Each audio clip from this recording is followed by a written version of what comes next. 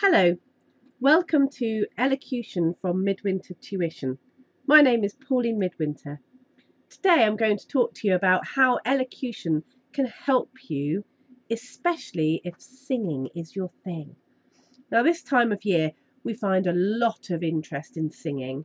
There are all sorts of competitions on the television to do with singing at this time of year, and many people are gearing up for Christmas concerts and also Christmas plays and pantomime. As an elocution tutor, I have worked with people aged from 5 to 95 from every corner of the globe and from all walks of life.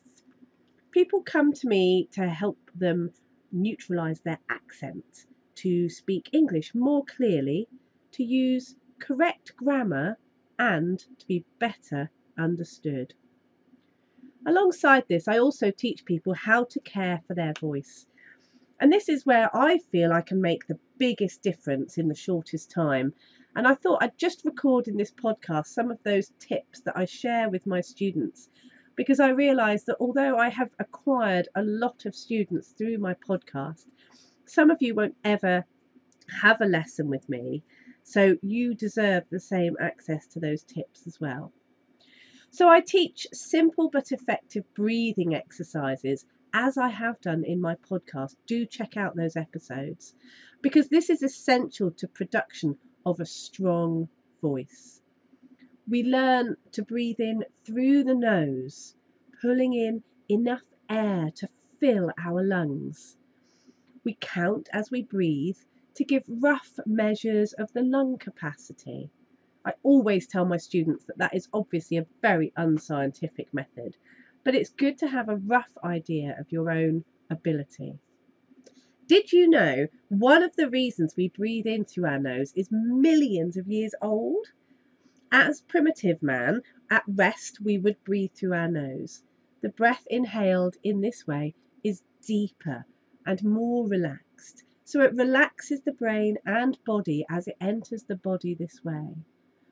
When we were chasing down prey, we moved to breathing through our mouth.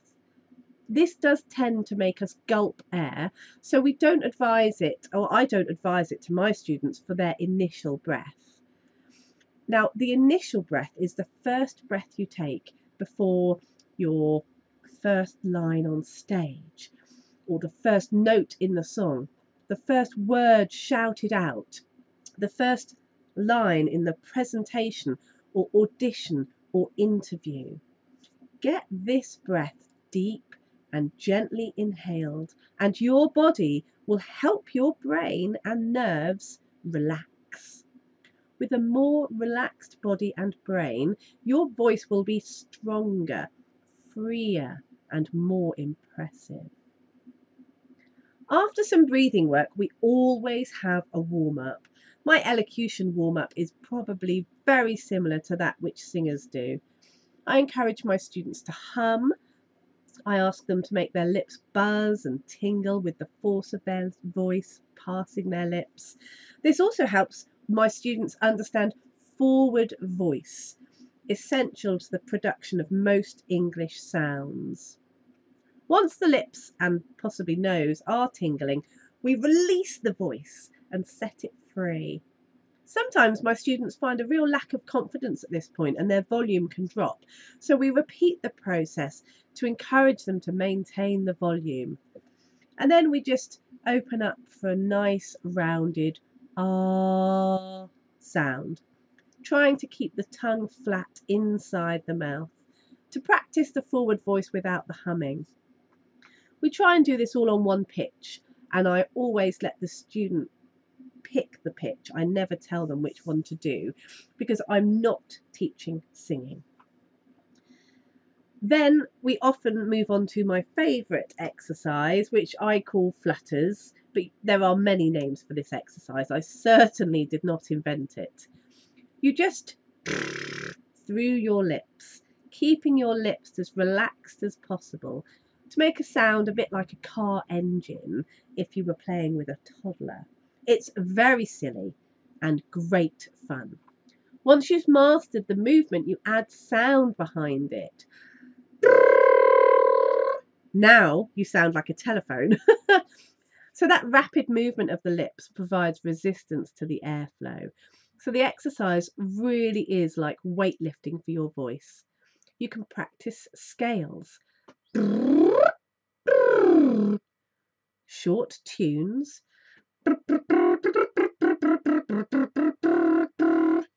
and you can also time how long you can sustain that sound.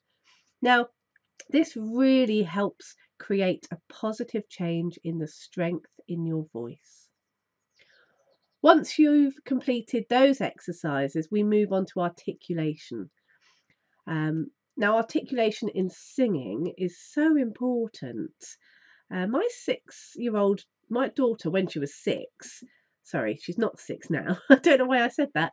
When my daughter was 6, she thought the chorus in Mr. Mistopheles from Cats said, "A castle clever," instead of "a cat so clever." And those are professional singers. But that clarity wasn't coming across in my daughter's hearing. I also had a similar issue with the Manic Street Preachers in the 90s. It always sounded like they were singing in gibberish to me.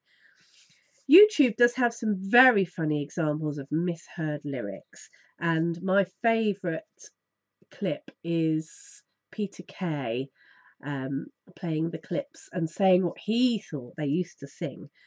But I'm sure we would all prefer to be heard and understood.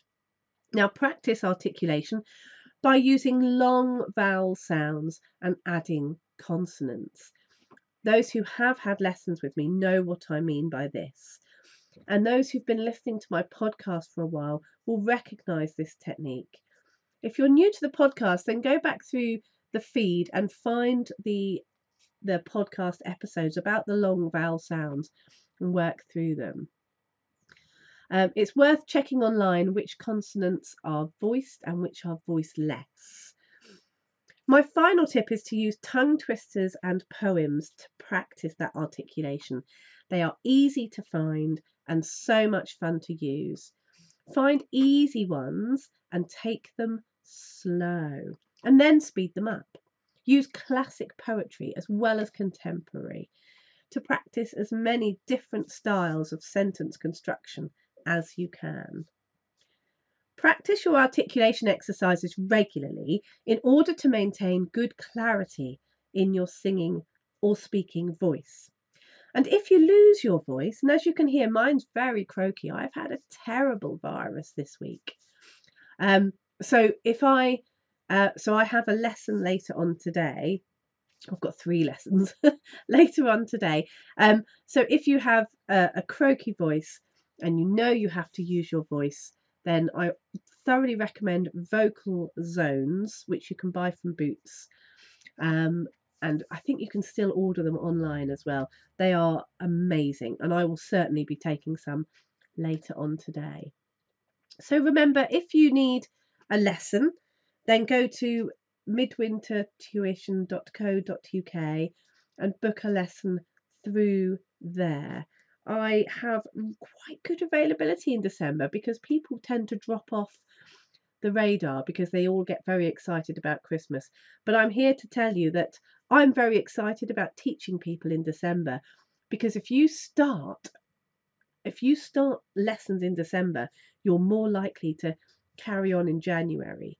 And it could be one of your New Year's resolutions is to work on your voice this year.